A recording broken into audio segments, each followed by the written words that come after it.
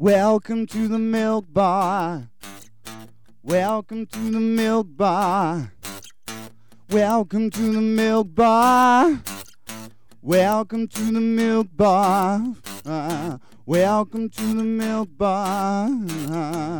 Welcome along to episode 597 of the Milk Bar. Jason Forrest here with you as ever, and without further ado, it is time to switch on the Christmas lights. There we go. So, coming up on the show this week, we'll be having a chat with Adam Gillian about his charity single, Raising Funds for Acting for Others. It is Ghostlight. It's an absolute treat, and it's all about the world of theatre. We'll be joined by Paul Woodman of Love Cars. They've got an ITV4 show and their YouTube channel highlighting some fantastic vehicles, hearing all about that. We'll be having a chat with Pam Cole-Hudson all about Gazebo's work, not only around Christmas, but also throughout the year gone by and what they have to come. We'll have a natter with Nick Ralph. He is James Herriot in All Creatures Great and Small, the new Channel 5 series. We'll be having a look at that as it's arrived on DVD and download. Dwayne AJ shares his latest single, Limitless Love, with us. Also, we'll be hearing from Neil Redding at the Arena Theatre about their work coming up in the run-up to Christmas with some fantastic things every weekend. Also, we'll be joined by Chris Meredith. He has a brand new song out too. He's worked with Kellen, an artist from the US. It's Christmas is the name of the track as part of an EP. You'll be able to hear that and find out more about how that all came together, starting out with some poetry. That's on the way. And before we go, Neil Curtis will be joining us to say a few words about his forthcoming Advent event. That will make sense later. That's all coming up on the Milk Bar this week.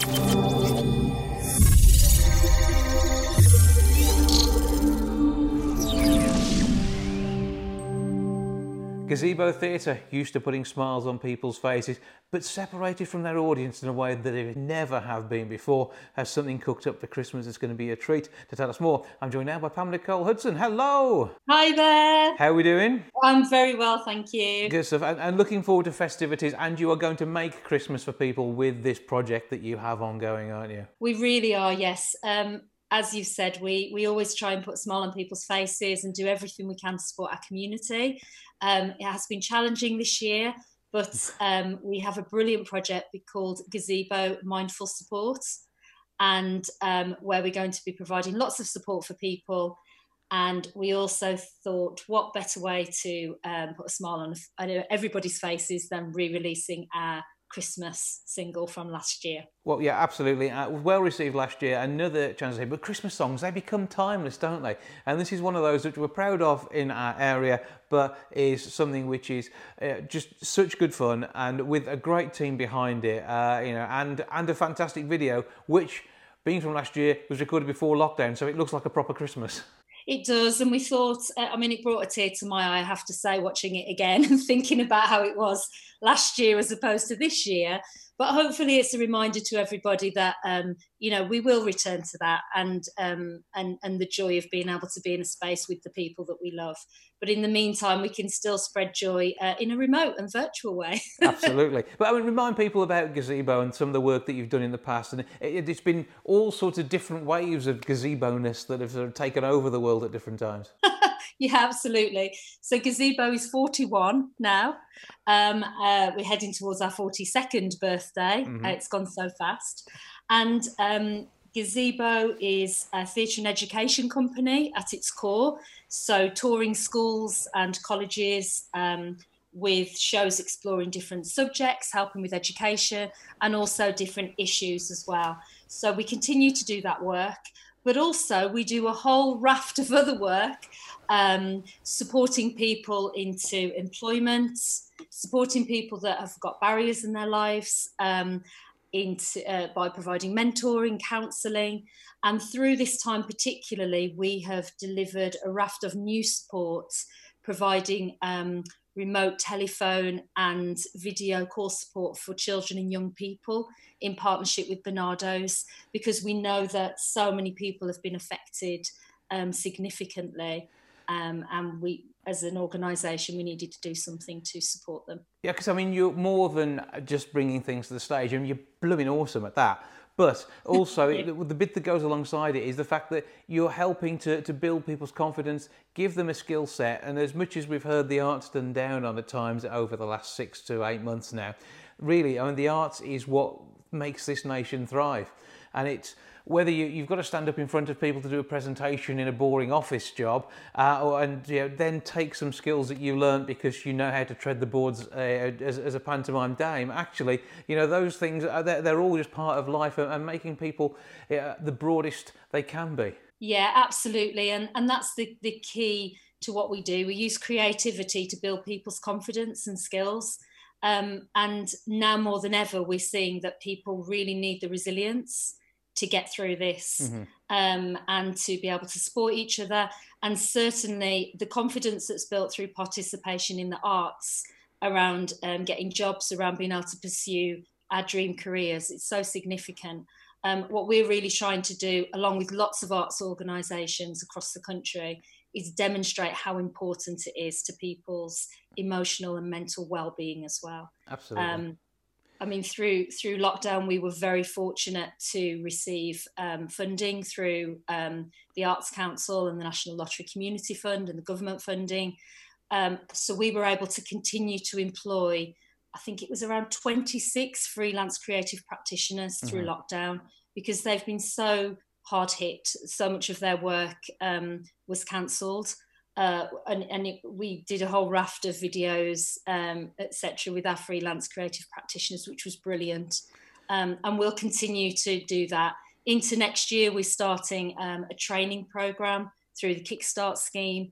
We'll be providing jobs for young creatives as well. So we're really trying to make sure everyone sees the value and the importance of the arts. Well, we will be hearing and chatting with the stars of the Christmas single next week. Meanwhile, I say this week has been the serious but yet still fun side of Gazebo, so we can get a hint of what's going on. So you're the good bit that sets the scene for the madness that will follow. But the single itself, raising funds for a fantastic cause. Well, yeah, I mean, what we've decided to do, because our fellow dancing bin men are selling a single to raise money for charity, and we want people to buy that single so they raise that money. People don't have to pay for our video, so watch our video on YouTube and then buy the Dancing Bin Men song. That's what we'd like you to do. Get them to #1. For us, what we're doing this is to promote the services that we're offering. So our Project Mindful Support, there's a phone number people can call or email us if they need help. And we're providing information, advice and guidance, signposting, mentoring, counselling. And we're also helping people to get online as well, so people that might be struggling with digital media. And our fellow stars will be providing wellbeing packs. So 100 wellbeing packs will be delivered by our Panto stars in the run-up to Christmas as well. So people will be seeing our Panto dame and princess around the streets of Wolverhampton delivering wellbeing packs. Social distance with face masks on, I'm sure, which is the way everything is these days. But I think you can take a face mask to the next level. If you're a Panto dame or a princess, you're expecting bling either way, aren't you? Yeah, absolutely. That'll be good. This is it. We can have a lot of fun with the face masks. Absolutely. So where do we go to get the video and see, enjoy and make the most of what's going to be a brilliant Christmas, because you're going to make it that way? Brilliant. Yeah, absolutely. If you visit our YouTube channel, Gazebo Theatre, you can also follow us on Twitter, again, Gazebo Theatre, on Facebook, on Instagram, and our video will be doing the rounds on there as well. Please spread it. Please spread joy. Absolutely. And all the resources from the last 6 months plus are there too, and all the work that you've done with things like Mindful Support, and you've actually got a number for contact there as well, haven't you? Absolutely, yeah. That's 07393 018 271. Or people can email us on mindfulsupport@gazebotheatre.com. And that can be a number they use if they want to talk through or have been affected by issues that they've seen in the videos. And how would they use that? Absolutely. Just give us a call. We've got a really friendly, lovely team, and they will actually give you support and pass you through to a mentor that will work with you directly as well, or give you advice around the other brilliant organisations across Wolverhampton that are there to support you as well. Well, you are absolutely one of those brilliant organisations up there doing some brilliant, fantastic work, fantastic theatre.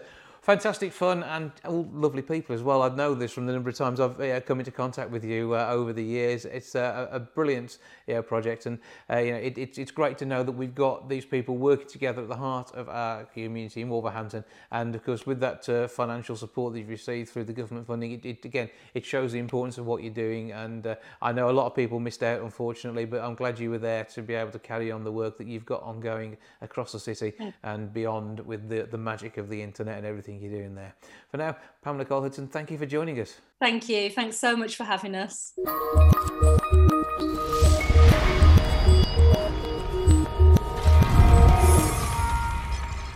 Ghostlight is a single which is going to be raising funds for charity this year. To tell us more, I'm joined now by one of the brains behind the project. That is Adam Gillian. Hello, sir. Hello, hello. How are we doing? Very well, very well. How are you? I'm very well too, thank you. Right, so explain a bit more about your collective and what's going on. I was on tour, I'll talk about the genesis of it. So I was on tour with a show called Beautiful, which is a musical about the Carole King story. And that was going on tour around the UK from January this year. And then obviously the lockdown happened in March, which cancelled the rest of the tour. So I was back home in Northern Ireland. And I just kind of saw a lot of my friends sort of, increasingly worried about the industry. And I saw a lot of other people starting to do sort of lockdown videos and things like that. And I'm a songwriter as well as an actor, so I had nothing but time on my hands because we were stuck in the house. Mm-hmm. So yeah, I got back into my writing and started writing a song that ended up being Ghostlight. And then I chatted to a pal of mine, Cameron Sharp, who is, I think, from your area.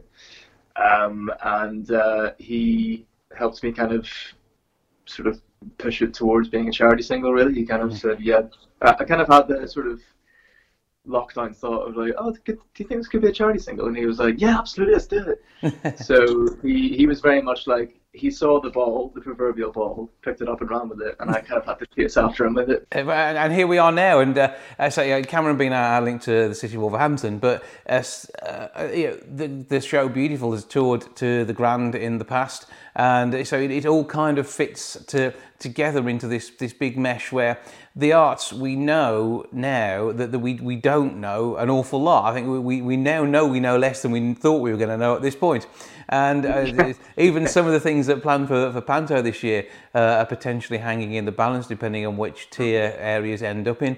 And fingers crossed things will start to calm and ease in the run to Christmas based on everything we've done during this latest lockdown. But theatre needs help, and in particular theatre performers need help because they don't know where their next job's coming from. Now, often it's like that anyway. You guys are often prepared for a little period of, should we say, alternate work, but as it is, this is the longest anybody in theatre has probably gone without being able to do their proper job. Yeah, exactly. So, I mean, at least there is two edges to the sword of lockdown and the closure of the theatre industry, in that, yeah, you're right, most performers and actors are used to waiting for when, auditioning and knowing when, trying to figure out when the next job is coming. But at least in a non-COVID world, there's the potential of getting a job because theatre's open. So that kind of spurs you on a bit. Whereas at the minute, there's very little going on. And it's a resilient industry. I said in another interview about it.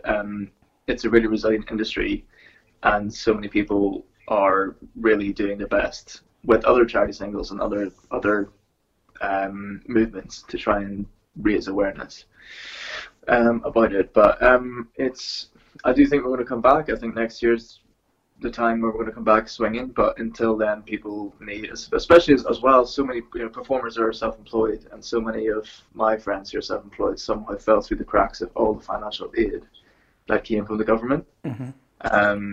So they are definitely part of the excluded UK.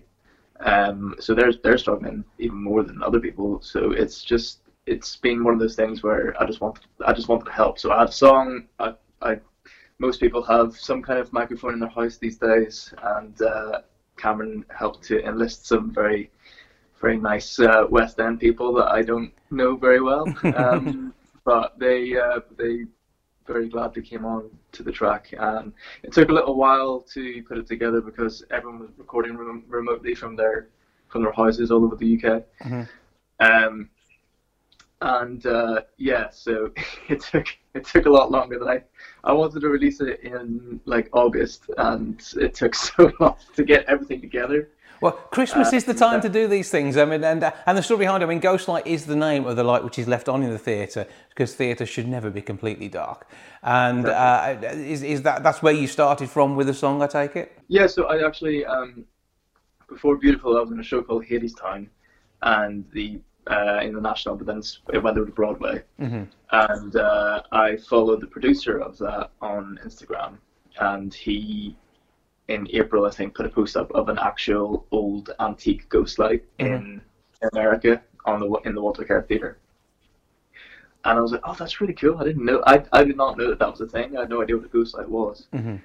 And he put a little blurb on his Instagram about it, and I was like, okay, cool. So I kind of took inspiration from that in the sense that I was like, oh, okay, there's like, it's a funny thing as well, because it has two meanings of the same sort of seed, in the sense that it can either mean like that you're keeping the light on to like please the theatre ghosts, as it were, or you're keeping it on to ward them away.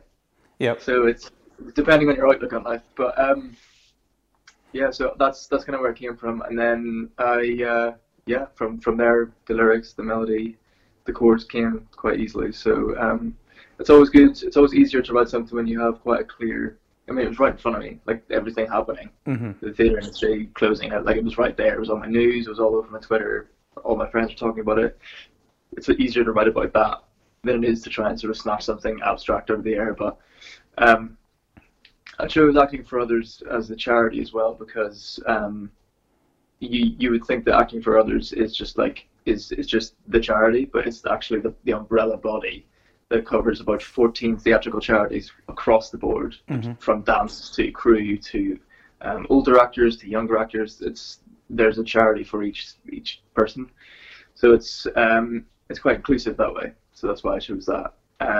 But yeah, so it's been amazing to get everyone involved. My brother, this wouldn't happen if my brother wasn't such a good producer. But he left music uni, and a year later he's just an absolute machine when it comes to music production. And I sent him. Some people sent me some very interesting vocal takes, not in the sense that they're vocal, but of their recording environment. So he had quite a hard job of trying to like extract the good stuff, but got it there in the end. Get the good stuff out of the takes, but he did it. So I'm very glad of that, and yeah, he's incredible. My friend Ben is an incredible graphic designer as well, so he did the artwork for it as well. So I was just very lucky that I was surrounded by people who could do way more better things than I can. So I was just like, team effort is always the best. That is how theatre works. It goes from everybody behind the scenes, working box office, through stage door, through to musicians, the crew, the lighting, and the performers on stage. So that is just the way it works. And I think that's the ethos of the track as well. Raising money for an absolutely excellent cause, helping those in the industry who need it. And there are many who really do need this assistance now. So before we take a listen to it, where do we go and buy it, etc.? Yeah, so it's available now on Spotify, Apple Music, iTunes, all streaming platforms that you can think of. It's on there. So the title is Ghostlight. How do we find it by name? The track's called Ghostlight, and it's under the Ghostlight Ensemble. So simple as that. Look out for it, have a listen in, enjoy it, share it, and most importantly, donate where you can, as well as buying the track and sticking it on repeat on Spotify as you enjoy the next few weeks. That should actually do the job. But for now, part of the team behind an absolutely fantastic track, raising money for a brilliant cause, Adam Gillian, thank you for joining us. No, that's all. Thanks for having me.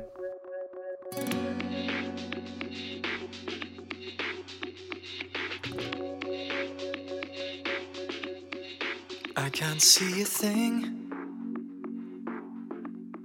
Night is creeping in. No more tales of war or songs of soldiering. Waiting for the dawn, for hope to carry on. wander too far out towards the edge, and I feel like breaking down. Wooden floors cry out in pain. Words are locked into the page. Spectres calling out our name, 'cause the ghost light's on again.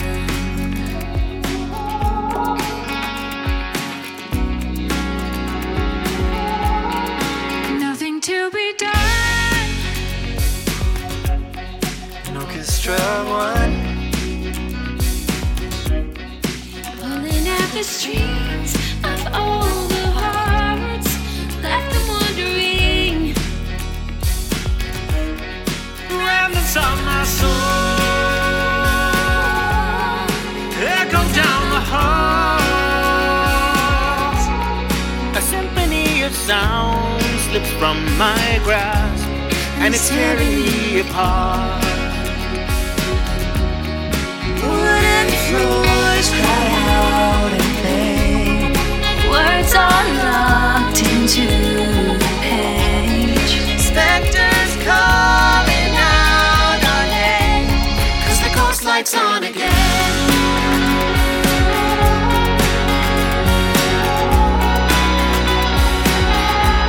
'cause the ghost light's on again.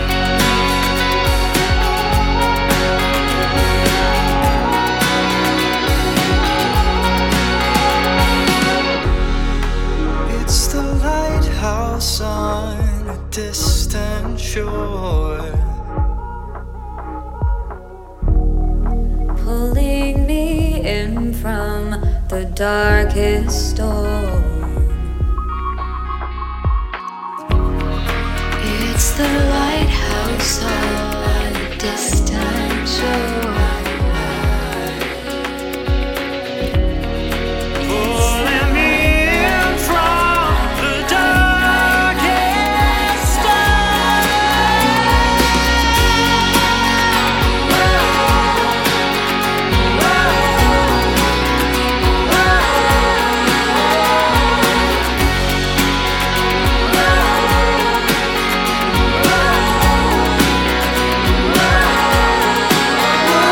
floors cry out in pain. Words are locked into the page. Spectres calling out our name, 'cause the ghost light's on again.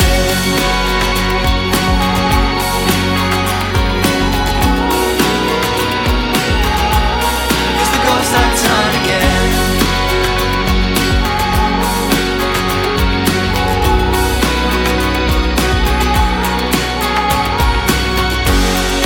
Take me home, take me home, take me home. I'm begging you. Take me home, take me home, take me home. Take me home, Take me take me home. Take me home, take me home, take me home.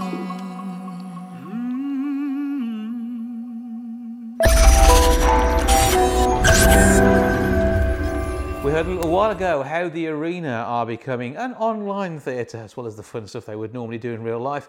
They've got a couple of productions under their belt, and Tier 3 won't stop them producing more. To tell us more, I'm joined now by Neil Redding. Hello. Hi Jason, how are you? Oh, I'm good, thank you, and I hope we find you well. Yeah, good. Yeah. Busy but good, and that's well, being busy's good as well. Yeah, I mean, busy is the thing you've been striving for most of the year. You've created that through the funding that you've had in. You've got some fab new gear to play with down there, and I know you like your electronic toys. So that's been a good start. And what is going on? What's happening at the minute? Yeah, so we're starting to play with being online, which we think might be the case maybe up until about Easter time. And so we have got a few shows coming up. We're trialing things, we're testing things, different models, different ways of working, and trying to bring some stuff out for the festive season. So nice and busy over the next few weeks. In fact, for the next 3 weekends we've got things on offer, which is really fantastic, and things to keep people occupied over the Christmas break as well. Yeah, absolutely brilliant. So there have been some announcements. So let's get things going. So first weekend in December. So that's first, second, third, 5th and 6th. 5th of December. Yeah, 5th of December. We're welcoming back Taking Flight Theatre, who we've done quite a bit of work with over the last couple of years. They've got a show called Three Little Drops, which is for young people, so sort of 3 to 7 year olds, but of course their families. And that's been hosted on Zoom by Taking Flight. It's quite interactive. It'll be their usual brand of interesting storytelling for children, and there are only a few tickets left. 2 shows, 11 a.m. and 2 p.m. Saturday the 5th of December, and yeah, tickets are going fast, and because it's on Zoom they are limited. A lot of the stuff we've got coming up is unlimited. We can sell as many tickets as we like, but for that one there are only so many spaces in the room, so yeah, there's tickets still available, but get them fast for that one. Okay, do get in there quickly on that. And then working Sundays too? Oh no, we don't do Sundays. Okay, that's cool. If we can avoid it. That puts us on the 12th then for the next one. Yeah, so the following weekend, actually, the Friday, Saturday, and actually, yes, the Sunday as well, we've got an interactive online pantomime. So the professional production, but shot in lockdown. So there's 3 performers. They've been out on location. Helen Noble, who used to be in Hollyoaks, Graham Tudor, who was Joseph on the West End for many, many years. They run the Tread Theatre School, who've been to the arena a number of times. And this is their offering for Christmas. So pantomime. There are 5 performances, I think. 1 on the Friday, 2 on the Saturday, 2 on the Sunday. Plenty of tickets left and available. And the joy of that one, it's another pre-recorded stream, unlimited tickets. So we can just keep selling and selling and selling. Obviously, as we're now in Tier 3, a lot of the pantomimes in the local area are not going to be able to happen. And we hope this is an alternative, and you know, they'll have done a really great job on it. I'm really excited to see it myself. Long history of pantomime performers, all 3 performers in that show.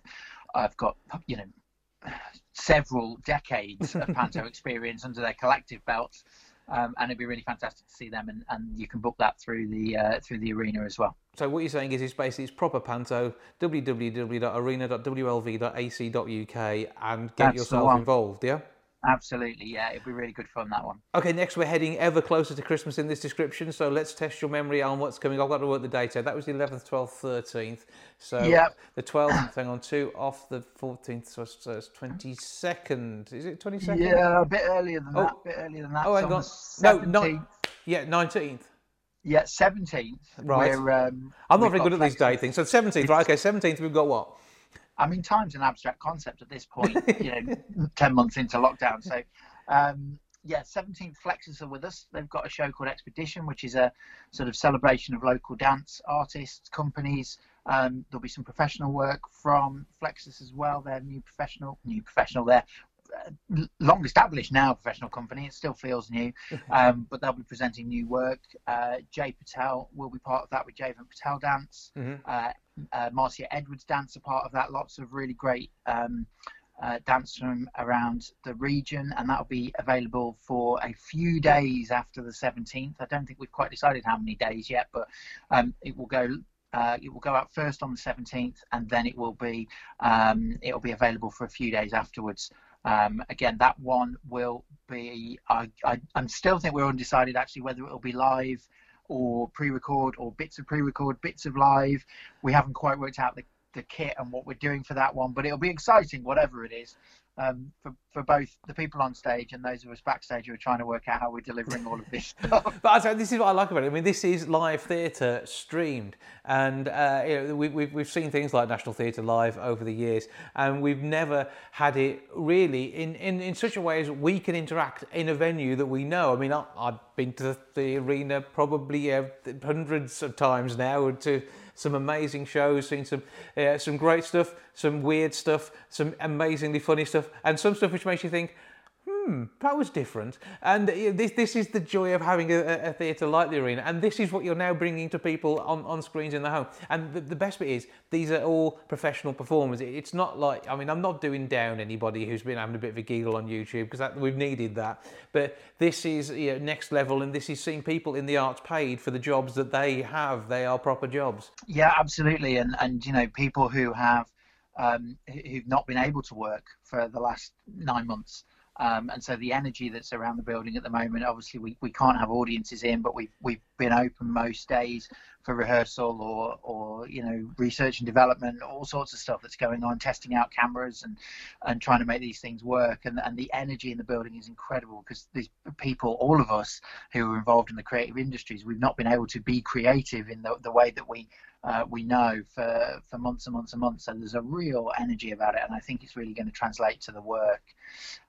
We finished our run to Christmas with Dark Tales in Winter, bringing back the Signalman. So for those that joined us last year for the Ghost Stories for Christmas, we're bringing back one. We hope to bring the other one back in the new year in some way, but we're sort of walking before we can run with these. But the Signalman, which is the Charles Dickens ghost story adaptation by Matt Beams that we presented last year. We are going into the Arena on the 8th and 9th of December to record that. And this one is probably the one that will feel the most filmic. So we're not just putting a camera or 3 cameras in position and filming the stage show. We're actually reworking the stage show to make it work better for the screen. And we'll be doing that 8th and 9th of December, and it will be available. We're going to put it out as if it was a theatre show on the 18th, 19th and 20th of December. So it'll be going out at 7:30 as a sort of as live, although, as I say, we're pre-recording it week after next. So it'll go out 7:30 on the 18th, 19th and 20th. And then from the 21st of December right through to the 4th of January, it will be available on demand. So there are 3 chances to catch it as if you're coming to the theatre. Which I like. I like that idea. I like the fact that this is still real. It's still an event. So you can still dress up, sit down with some popcorn, some ice cream, and enjoy yourself. Absolutely, and we'd encourage people to do that. The last weekend before Christmas, we really encourage audiences to treat it as a night at the theatre, even though they'll be in their front room. But we're also aware that people's schedules and timescales at this time of year are all over the place, and who knows what we're going to be doing with 3 household bubbles and tiers, and who knows what Christmas is going to look like. But if you find yourself on the 28th of December with a free hour and you need some entertainment and you're fed up of watching Morecambe and Wise reruns on ITV4, although I find that hard to believe. You can't get bored of that. Bad example, but anything else. If you've just had enough and you want an hour's escapism with some local performers, some local talent, and the ticket money being invested back into a local theatre, the Signalman will be available whenever you want it, right through until January the 4th. We're really, really excited about this one. We're in rehearsal this week. We're recording it next week, and then we go into the edit. And we're really excited about what we can do with the new platform. So we really hope people will come in and give it a try with us. It's £10 for a ticket. You can sit as many people around that TV for your £10 as you like. But we're really, really excited. Obviously up to your 3 families and, under the current guidelines. But stick as many people around the telly as you can. But we're really excited to be bringing that, and it'll be a real... again, these are all experiments, but I suppose it's this experiment we have the most faith in, I think, and the one that we think is going to really fly. So we're excited. There's great stuff coming up every weekend between now and Christmas, and then on-demand content right through as well into the new year. And then hopefully we're still working on a plan that we might have audiences in the building sometime in February and March. But in the interim, we'll be bringing you all the stuff online right until we're able to get our venue open again. But we're really excited, and it's all on the website. All the details are there as well. www.arena.wlv.ac.uk. Check it out there and make your front room the front row at some brilliant shows as we head through the festive period. All brought to you courtesy of the Arena at the heart of the city, sort of bolted on the side as part of the University of Wolverhampton. Absolutely brilliant stuff. Neil, always a pleasure to speak to you. Normally it's in real life, and when you were talking about the signalman and all that, I had a flashback to doing actual interviews with you in the theatre last year, which was a treat to be able to be part of that. I look forward to hopefully being back there with you with cameras on tow, and you never know, as part of what looks like a burgeoning TV empire that you're creating over there too. But thanks for joining us and have a fantastic Christmas. We hope so. You too, Jason. Have a good Christmas. Boyzone may have their white suits and stalls. Somebody who's got an impeccably white puffer jacket and knows how to use it is Dwayne AJ, who joins me now to have a bit of a natter about his latest single, Limitless Love. Hello, sir. Hiya, Jason. You all right? I'm good. Good to have you along. And the video I have already seen. And this is you enjoying the great outdoors, keeping warm, and telling a fantastic tale. So explain how Limitless Love came to be. Okay, so Limitless Love is a ballad track, obviously. And I'm not usually one for writing ballads. I'm usually, I like upbeat sort of songs. But I thought, if I'm going to be, take myself as a serious artist, it would be nice to have a ballad because everyone does a ballad, don't they? It's compulsory, I think. I think it's a rite of passage very much.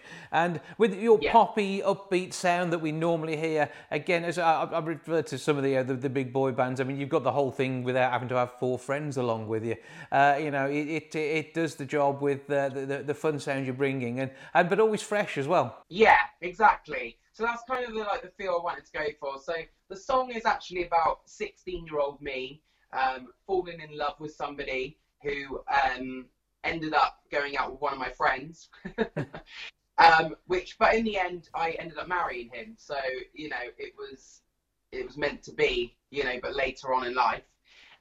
So yeah, the song is actually about that. It's about my husband and not recognizing me, and. Yeah, so that's kind of what it's about, But you're bearing your soul on a song here, but also sharing this love that you have, which is absolutely brilliant. But I mean, it is sometimes difficult writing something from the heart like that. But it's a good news story for definite, and it tells the tale of how some paths they take a while to cross in the right places, but certainly the journey to get there helps to build that strength in relationship. Yes, exactly. So, I think it's a long time ago now when I was 16. You don't have to let on to your age because we know you're still pretending to be 21. Yeah, exactly. But it was nice to write a ballad track actually, and that was, like I said, the first one I wrote. For the album I'm going for, it is a classic 90s. Early noughties sort of pop album, and I do feel like it's got that feel to it, and then the music video, at first I was like, how am I going to react, this story? how is this going to happen? I thought, well, I don't really want to be sitting on a wall, probably wearing whatever I wore in school, a uniform or something, and then, reenact it. I just thought, that's not really the kind of look I'm going for. So yeah, I just came up with this amazing idea to have it in the Victoria Gardens in Truro, and it kind of just fit, and with the day was really, the weather was lovely, and it was cold, it was like that crisp sort of autumn cold, so it kind of went really, really well with the video, just without the snow. So that was all it needed. You could see your breath as you were singing, so that sort of added to that moment as well. And the song itself, lends itself to a nice bit of Sunday morning listening, or pop it up on the wireless any time of day. You're going to absolutely love it. We'll take a listen to it in a bit and get a feel for the whole ambience of the piece. But you've got the new album on the way, and there's music. There's plenty of music from you out there. So where do we go to find out all the details about your current work? If you would like to find out more about me, and obviously please download the single, you can go onto my Facebook page at Dwayne AJ Music. And you can also go onto Spotify, you can find me on there, and also I do post a lot of behind the scenes videos and some extra videos, you know, of other music onto my YouTube channel. And everything is under Dwayne AJ Music. You can also find me on Instagram, you can pop on there. Also, just before I forget, I wanted to mention two big people who worked with me on the whole thing. Bizarre Music Studios, they've been absolutely amazing. They've worked on most of my tracks so far, and they're from Italy, so they're fantastic producers. And the other one is Daniel Philbrooks, which he is under Shirt and Tie Productions, and he is the one that does all my videos and stuff like that. So yeah, everyone, if you need a video, he is the guy to contact. So check all of that out and enjoy the music first. Look at the behind the scenes stuff as well and see how the magic happens. And just don't even think about the dry cleaning bill for the jacket that he's wearing in this video, because it must be an absolute nightmare keeping that thing pristine. However, Dwayne AJ, thank you for joining us, and we're looking forward to enjoying that track now. And good luck with what comes in 2021. Thank you very much. Also, I just want to mention quickly, if you would like a physical copy, guys, you can get one of those. I've only got 20 available, so they need to grab them quick, okay? Limitless love, but limited edition when it comes to the CDs. Dwayne, thank you for joining us, as I say, and we're now going to enjoy the song. You're welcome. Thank you very much for having me.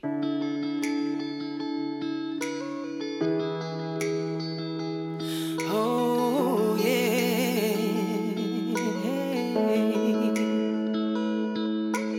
You didn't notice me at all then. Took a like to my best friend.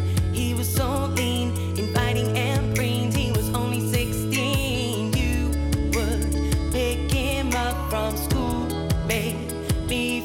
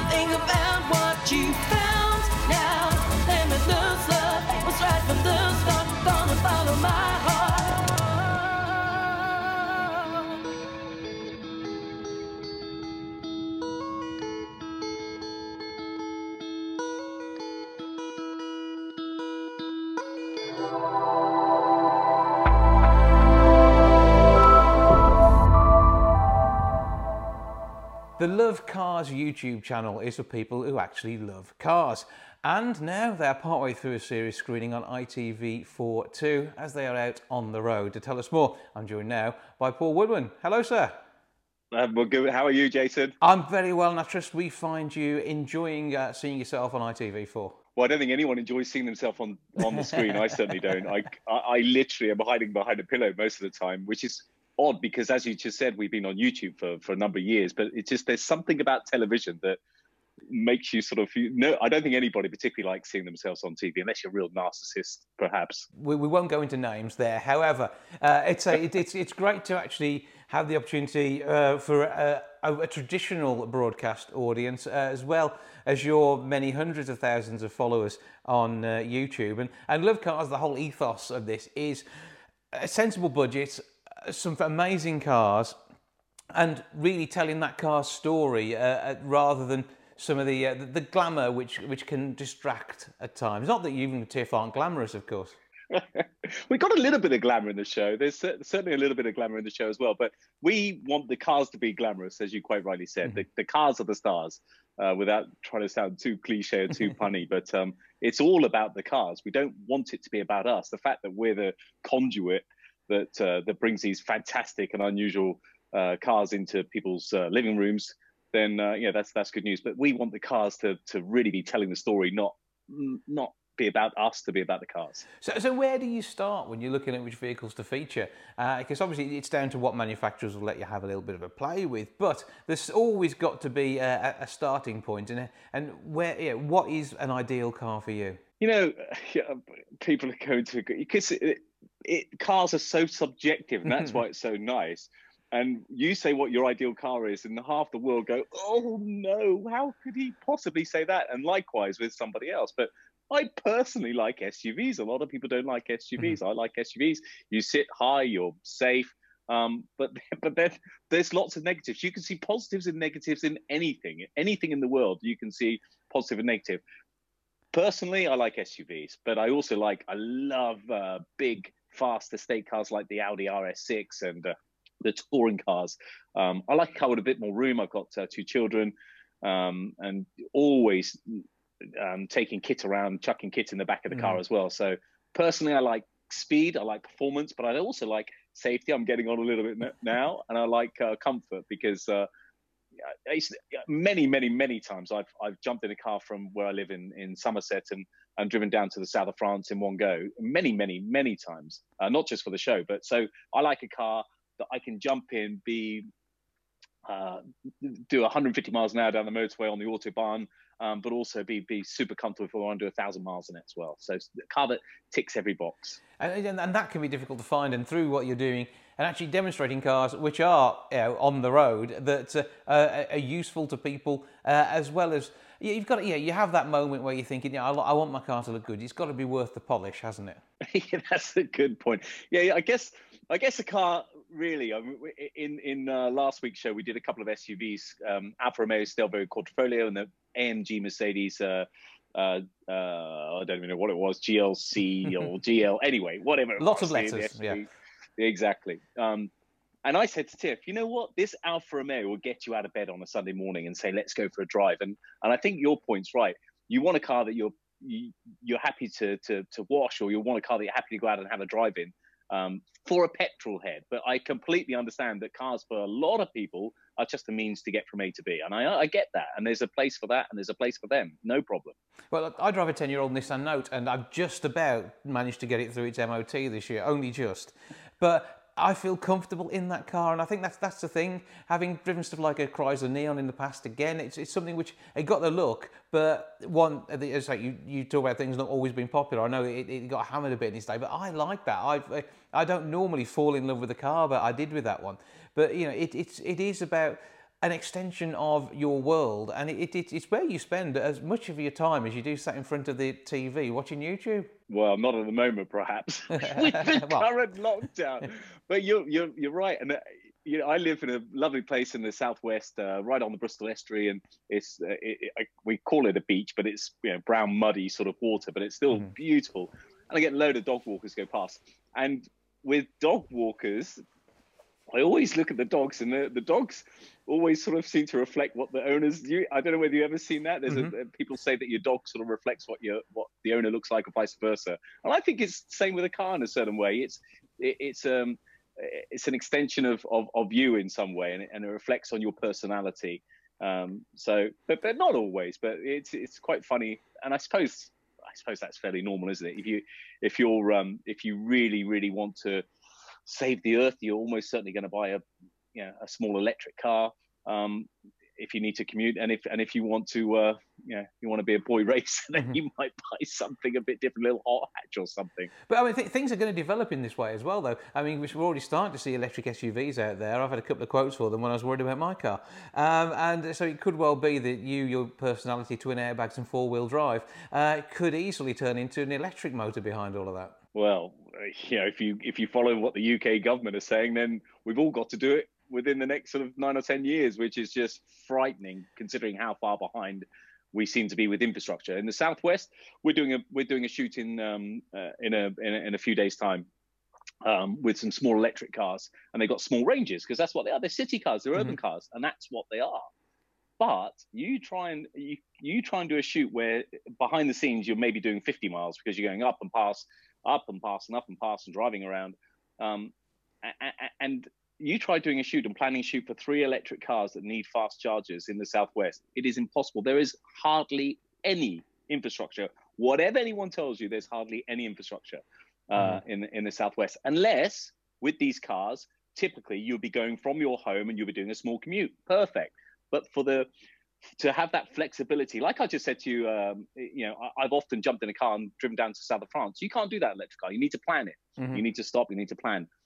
It's coming, and we've all got to embrace it. And we want to embrace it. We're just trying to also understand that there are 2 sides to every single story, because it's not quite ready yet. And it just frustrates me so much that the government come out and say, yes, in 10 years everything's going to be electric, and you won't be able to buy internal combustion engine cars. And here's a few million quid, here's a few $1 billion pounds towards it. And then, which is something that's going to affect everyone on this planet, everyone in this country is going to be affected by that. Yet HS2, and I'm not getting into politics because politics are not my thing, but HS2, what is all that about? That's only going to affect such a small minority of the UK. It's 100 billion budget, or well over budget anyway. But something that's going to affect everybody has a few billion. HS2 that affects such a small minority, and I don't, for 25 minutes of time, has got 100 billion. I don't get it. Put the money into electric. Then you get people like myself who really want electric to work to really embrace it and endorse it. But at the moment, the infrastructure is awful. And I know it's a corporate, and I'm going off on one here, Jason, you should have asked me that. I know it's a corporate entity, and it's all about corporate businesses, but the government really have to take the initiative now and do something and educate. And I guess they got their hands full with a few other things at the moment. A little bit busy, but I mean, even so, making statements like that, we do need to see some infrastructure. I've seriously looked at an electric car, and they were coming back with the Golf, which I think's now been discontinued, but it got a range of 140 odd miles, and I'm thinking, well, I certainly can't get to the coast and back in that, so it's not worth it. And you're looking, yes, some of the SUVs you can do to 250 to 300, and if you want a serious, you're talking Teslas, and I don't have 80 grand to spend on the sort of range that I want at the moment. But all that said, you'll be exploring a load of cars for the remainder of the series on ITV4, and you can see more of it on, of course, their catch-up services with the Hub. And there's a YouTube channel as well for Love Cars. So, what's the difference between the TV series and the YouTube channel? About a year. Because YouTube's amazing. You can on YouTube, and it's on anything online now. You can film something, and you can there's some guys that will have it up live that evening. Yeah. If we go to a car launch or something, but we typically we sort of our videos are. We sort of polish them quite nicely, and they look like TV quality, although there's so much difference behind the scenes. So, and TV just takes so much longer with everything. Just not with the politics. The politics is horrifically long, but just with how long things take, and it needs to go to a proper finishing house.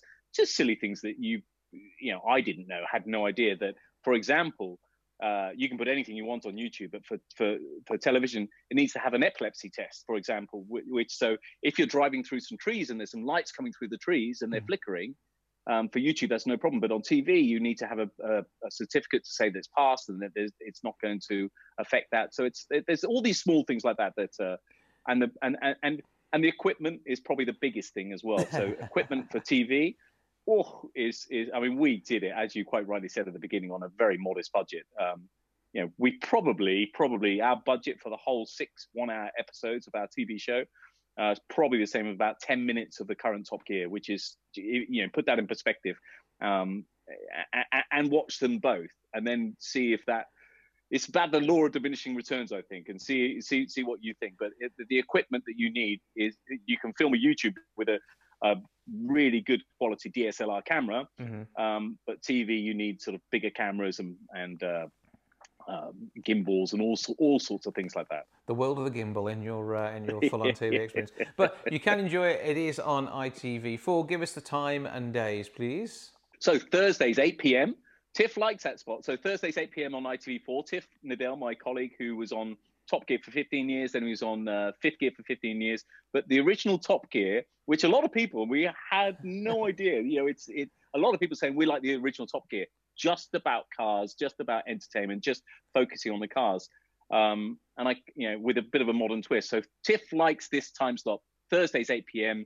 Because that's when the original Top Gear came out, when he was on it as well. So it seems to be quite a good spot and slot, and we're just so happy to be getting the feedback that we've been getting on the show as well, because I think people realise that we're a bunch of petrol heads, we're just a few mates going out there and bringing some beautiful and unusual cars into your living room. Yeah, but real. This is real. I think that's the thing as well. It's not, none of it's false, fake, or made up to try and get some headlines. It is all about the car taking the headline here, and that will continue with hopefully another series once everything's calmed down just a little bit, and also your ongoing work on YouTube. And where do we find you on YouTube? Oh, really easy. Everything's Love Cars. So all our social media, Twitter, Instagram, Facebook, everything is Love Cars. YouTube is Love Cars as well. So if you put in Love Cars, we and again, we punch well above our weight there as well. We've only got a couple of 100,000 followers, but we spent most of the time when we were building the TV show off YouTube for obvious reasons. Our resource was on television. So we're back on YouTube with a vengeance now. So every Sunday we do a feature. Every Wednesday we do a little bit of a fun drag race. But we've got some big plans for next year as well. And like you said, Series 2, we're already in discussions about Series 2. So that's quite exciting. There's some really, it's amazing. It's amazing with television. You can go and do a video on YouTube and reach 2 million people in a month. Television, you can go and reach 2 million people in 2 years over 6 one-hour episodes with 54 different cars. But television is funny how people just focus on TV, but the YouTube stuff is really important. It's important to us moving forward, that's for sure. And digestible on demand, which is what counts. And it's easier to rewind than actual television, even with the modern stuff that you get on your remote control. But there we go. But it is the place to go for cars, lovecars.com, and the Love Cars YouTube channel, as well as Love Cars on the road on ITV4. Thursdays, 8 o'clock. It's just, you are everywhere, literally out and about, and we're loving it. Paul, great to talk to you. Thank you for joining us, and keep up the good work, keeping us advised, educated, and impressed with your driving skills as well as everything else. Thanks, Jason.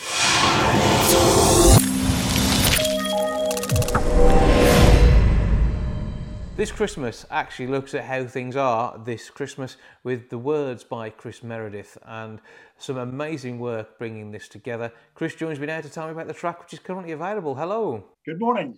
How are we doing? I'm doing very well, thank you. A difficult time for many this Christmas. 2020 has been a year that many of us will want to forget, and a year which saw you initially furloughed and then made redundant. And this is from your real world existence rather than your arts side of things, as it were, as you've been working in both areas for some time. But then the day job itself, it is a tricky one to lose, particularly when you can't necessarily see where the next role could come from. Yeah, it was because I was in business travel, so you can imagine the impact that had in March. And I sort of, in the back of my mind, I've been doing poetry for 10 years plus now, and started to develop my lyric writing. And it was at that point I'm thinking during furlough, well, how can I take this a little bit stage further? And it's at that point I started to relook at some of the lyrics that I'd done, and managed to go online and find Kellen, who is she's a songwriter and a singer in America, and we sort of clicked and sent her some of my lyrics, and she started to put some music to it. And this has been the start of an absolutely fantastic partnership, and a song which I think, with the warmth and feeling and depth of feeling that's in there, has taken the poetry to the next level. Yes, it really, really has. You know, we took the actual track itself this Christmas. We started in June. So that's a bit of an odd time for Kellen in America and Los Angeles. I'd written the lyrics round about late May, early June. And before we knew where we were doing literally draft after draft of the track. And it just sort of developed from there. And it was a really, really good process to go through. When it came to this, obviously poetry has been your thing. Has there been anything converted into a song and picked up in this way before, or was this a first? No. So about 5-6 years ago, I had a track called "Soon It Will Be Morning," and I went up to the Andy Whitmore Studios in London. And I had a friend who was a singer with me, and we put the track together. But it's one of those things, because I had a full-time job, I really sort of just didn't really take it as seriously as perhaps I could have done at the time. But I've got several tracks now that are sort of lined up after this Christmas as well, and that's including ones with Kellen and other artists as well that I'll probably be working with. And in most great musical partnerships, there is a songwriter who writes the words and a musician who writes the music. And this is just a natural progression for you from your poetry, I'm going to guess. Yes, it is. Unfortunately, I used to sing in a choir when I was about 10 years old, but that's about the extent of my musical ability. Quite honestly, when I heard Kellen's voice, she's got a single she put out last September called Hello Strangers. And as soon as I heard her voice, I've been waiting for a long time to get somebody that would I wanted their actual tone to be very soft and to be very warm. And she fitted that bill perfectly with the lyrics, the type of lyrics that I write. When you are penning lyrics, obviously we know where your inspiration came from this time, but I take it's all of life. You're happy to write about any area of thoughts and feelings. Yes, particularly it started 10 years ago with the poetry. I wrote one poem, and from that, just so many have spilled out. It's currently standing at about 1,200 poems, and you can pick out so many, and it is all about life. It's about, love and inspiration and hope, and it can touch upon depression, which is obviously something people are much more aware of talking about nowadays. And it's from that you can just then take it to the level of lyric writing.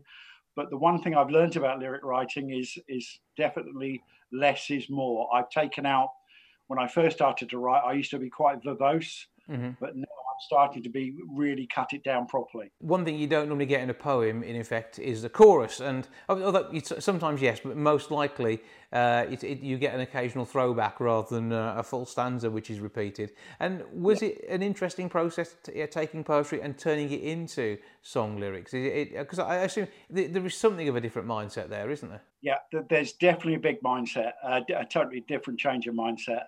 When I've looked at 3 or 4 poems that I thought were very strong and that could be come to lyrics, then I just relook at all the wording, and sometimes you have to sort of make it just fit the story a bit better, because whatever's in your brain, in your imagination, may not be that obvious to the reader sometimes. So, but with a lyric, you have to be very clear very quickly as to what your story is about. So you have to have a good rhythm to the lyrics in your song as well, because people, even though they may know every word and sing along, they don't necessarily think about what they're singing sometimes, and it's getting that hook and getting them into it at the same time as giving them something which is catchy and they can sing along too. Yeah, do you know what? There's a number of, because since I've been lyric writing seriously now, I've gone back and listened to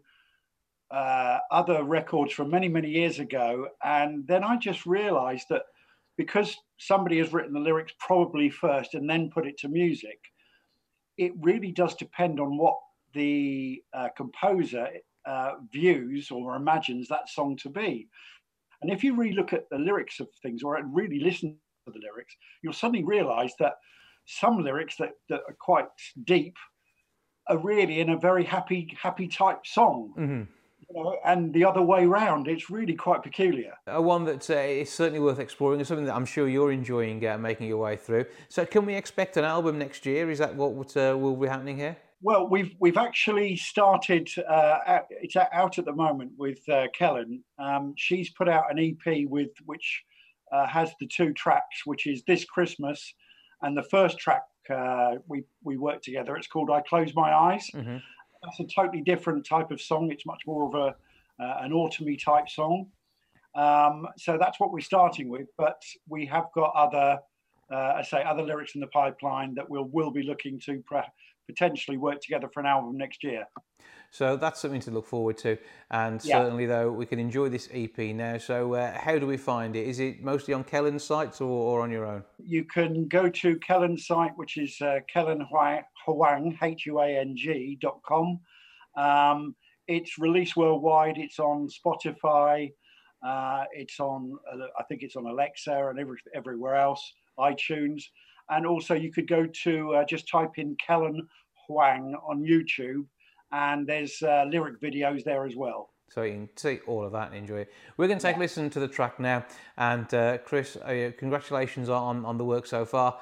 Fingers crossed this is going to be a whole new career, which will be hopefully both spiritually and financially rewarding for you. I hope so. Thanks very much indeed, Jason. Snow falls as I write each word I send with love. We've been apart for too long. I can't wait to kiss you Christmas night. Since we were told to stay home just before spring, I get my distance. I feel so alone. This Christmas we will meet once more. We will hug and kiss at your door. Snowflakes light on out here. The magic of Christmas is in the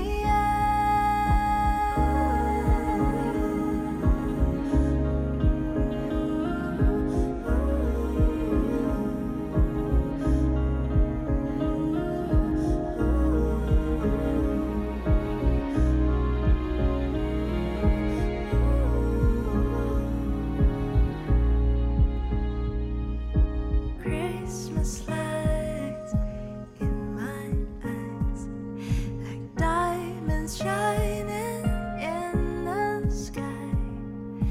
There is something on my mind. Can I talk to you by the end of tonight? This Christmas we will meet once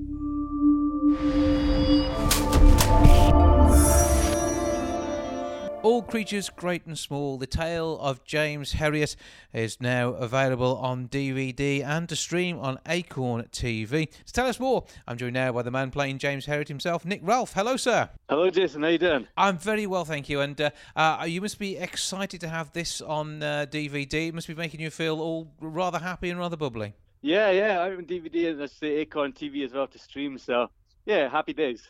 How did the series come to be in itself? Because I'm old enough to remember the original BBC series back in the day, and I would suggest that based on the quality of technology these days, the images there aren't going to stand up to what we like to see. And with the 7-episode first series, this really brings a crisp feel to the fields of Yorkshire. Yeah, absolutely. We're so lucky now. We've got this HD that we can shoot in. So we've got these wonderful drone shots and crane shots, these sweeping shots of the Dales. So I think, yeah, it's fully realised, and it is absolutely stunning. I mean, that's coming from a guy that grew up in the Scottish Highlands. But when I arrived there on the train, much like James said it, much like Alf White, I think my eyes were just glued to the window. It is stunning. It's like a painting. And the imagery itself is part of the story, yet you're telling the tale of a very different time, and it's the look that works, isn't it? This is no attention to detail has been missed. Yeah, absolutely. That's what production were really big on from the off. They wanted it to be authentic and really feel that way. So I mean, and we're just so lucky because in the Dales we go up to these little crofts in the middle of nowhere, these little villages that literally look like time has stopped around about the 1920s, 30s. So it's just perfect for us. I mean, even the bar that we shot in during the series, that's a real bar as well, up in Hawes in the High Dales. So we were just so as a cast, when we were getting dropped off from these locations, you kind of look around in 360 degrees and just say to yourself, this is wow, one, and two, you could shoot in any which way here because it is all stunningly beautiful. So we're very lucky. And the stories themselves, obviously, again, from a time where the work that a vet was doing might be somewhat different. Antibiotics not in widespread use, animals being such a vital part of the livelihood of the characters that you'll meet in the series, and a real sense of importance of looking after these animals and making sure they get the best out of them, and working with real animals in the show. Yeah. As you say, the stakes are high for these families. They might have one cow, and that can be the difference between that family being, thriving and not. So the stakes are high, even though it's maybe one cow you're looking after. But yeah, the animals were brilliant. We did a little bit of vet boot camp before we started the show with our on-set vet Andy Barrett. So we got up close and personal with sheep, horses, cows, kind of going through the procedures we'd be doing for the show and everything, getting kicked in the face by a horse and birthing a calf, just the run-of-the-mill things like that. It was fantastic, but they're trained impeccably well, so you did feel at ease. We actually joke that the only time we ever finished on time on set was when the animals were present, and ultimately they were more reliable than the human actors. But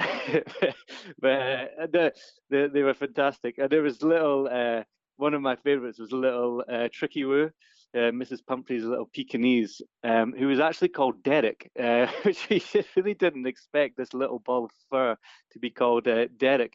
But the great thing about Derek was in scenes, he would give you a little back. So you would say, now, Tricky, have you been eating too much? And he would do this little grumble. He'd go,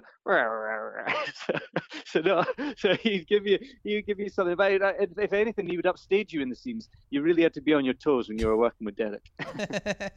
And with the animal scenes and the veterinary stuff, was there anything that you weren't looking forward to or that was rather difficult or daunting to do? I think when it comes to horses, I have a huge amount of respect. They're big, powerful animals. So I don't really want to be too long at the back end of one of those. But in general, I did at the start. I said I just wanted to do as much as possible, within the guidelines, the rules, whatever. But I wanted to just throw me in. I want to do as much as possible. When it comes to that sort of stuff. Many births so far, because I haven't seen the whole series yet. Just episode 1, I think that's the only birth, but there has been various kicked in the face by a horse, and we do a bit of surgery on a cow's neck. But the Christmas special that's coming up, that might also have some animals in it as well. So keep an eye out for that one. It's always the cute ones, and then when they're young, that makes the difference. And I mean, this is your first big screen gig, isn't it? Really? Yeah, it is. Yeah, I graduated 2017, so I'd done a couple of years. Very fortunate, I was working in the theatre, and then this opportunity came along, and yeah, I just instantly fell in love with the character, and the writing from Ben Vanstone was just so good. Every waking minute I had, I was going over those audition sides, and thankfully managed to get the part. A great cast too, and you've worked with some legends on this series, including the late Diana Rigg. Nigel Havers is there. Matthew Lewis, of course, we'll know from the likes of Harry Potter. So the list just goes on with stars of Coronation Street too. And it's you that's up for the awards as Best Newcomer. Yeah. I mean, it's been a proper whirlwind, but just so lovely. And yeah, the cherry on the top of the cake was being nominated in the TV Times Awards. Just absolutely brilliant. But as you say, working alongside these wonderful actors. I mean, every week we were going in and they'd say, "Oh, do you know who's coming in to play? It's Dame Diana Rigg or it's Matthew Lewis," and we couldn't believe it. And of course, it was such shocking, sad news to hear about Dame Diana, but I just feel so fortunate that I managed to spend a couple of days working with her up in the Dales. Well, just an amazing site. You've already talked about the fact we've got a Christmas special, and more to come, I'm going to guess, because there are a lot of books in this series. Yeah, we are, everything crossed, and I know the cast would love to do some more. Channel 5, PBS, everyone's saying the right things. So yeah, everything crossed on that front. And hopefully we will be back in the Dales next year doing some more. Yeah, absolutely, and recreating the times of the 1940s, which were a turbulent time themselves for these people who were living these lives in already difficult circumstances. Yeah, absolutely, absolutely. So the stakes were really high, even though you might be looking after one cow, or, as I say, but the stakes are high, and I think what people love about the show as well, it's the simplicity, simpler times, and helping out your neighbour, and so yeah, especially in this current world, it's so complex and everything. But the other thing we were really proud of was that people would say they can't remember the last time that they watched a show and the whole family came in to watch a show together. And people have sent in pictures of not only the family watching it, but the family pets as well. So their dogs and cats sitting in front of the screen with the rest of the family. So really a show for the whole of the family, including the family pets as well. This is where the appeal comes from, and but a great show, a great series, and something which I think we can see you in this role for many years to come as you bring James Herriot to life for a whole new generation, and generations past who will be aware of the stories, but certainly this revisiting the scenery that's involved and the glorious way it appears on screen is absolutely stunning. Available now on DVD, a recommended retail price of $24.99 for the box set, and you can also get it on Acorn TV as well if you want to stream it through the convenience of your own internet connection. A treat for all, and I think there's going to be many more awards as we head through you telling these tales, something which is just an absolute feast for the eyes, isn't it? Yeah, it really is, and it's those stories, isn't it? At the end of the day, that have sold 60 million copies worldwide. These books, because they're just so charming, full of wit, and one minute you're laughing, the next minute you're really touched. Yeah, and of course the characters, they're so three-dimensional because they're based on real people, and those relationships are so strong. So I think people can invest in those characters and relationships, hopefully, and and really enjoy and see what happens with these characters and where they go. Well, as you say, All Creatures Great and Small is available now, both streaming and on DVD. Nick, Ralph, thank you for joining us. Thanks so much. Cheers. Pleasure.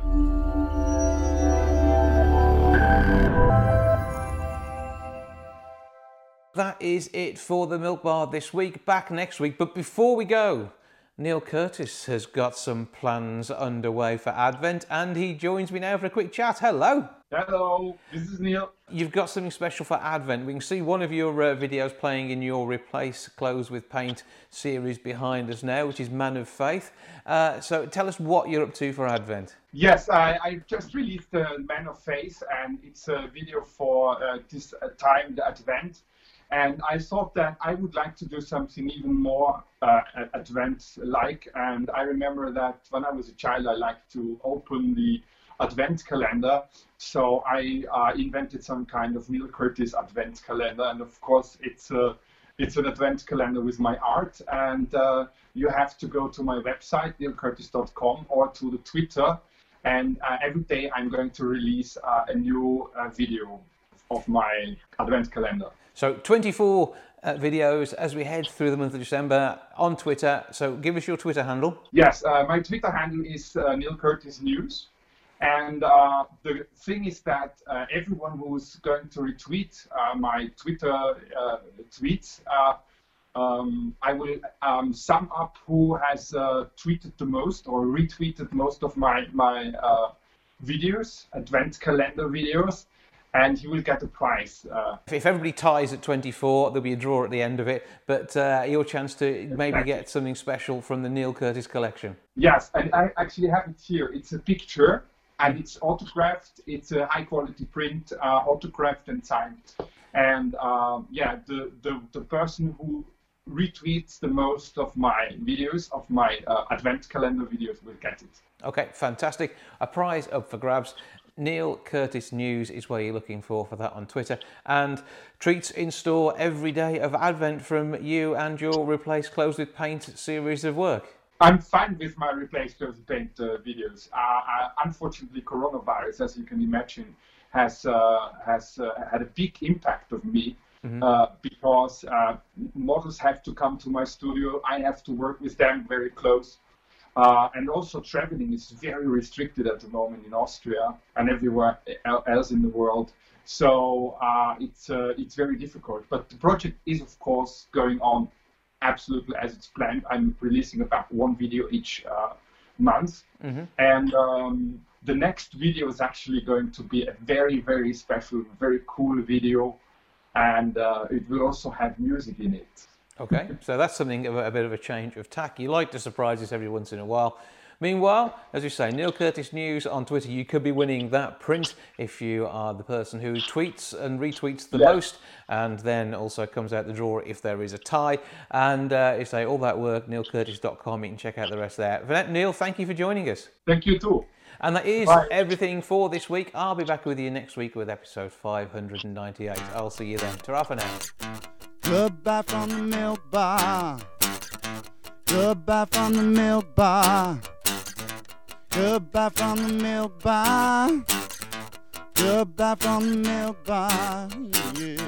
Goodbye from the milk bar. Yeah.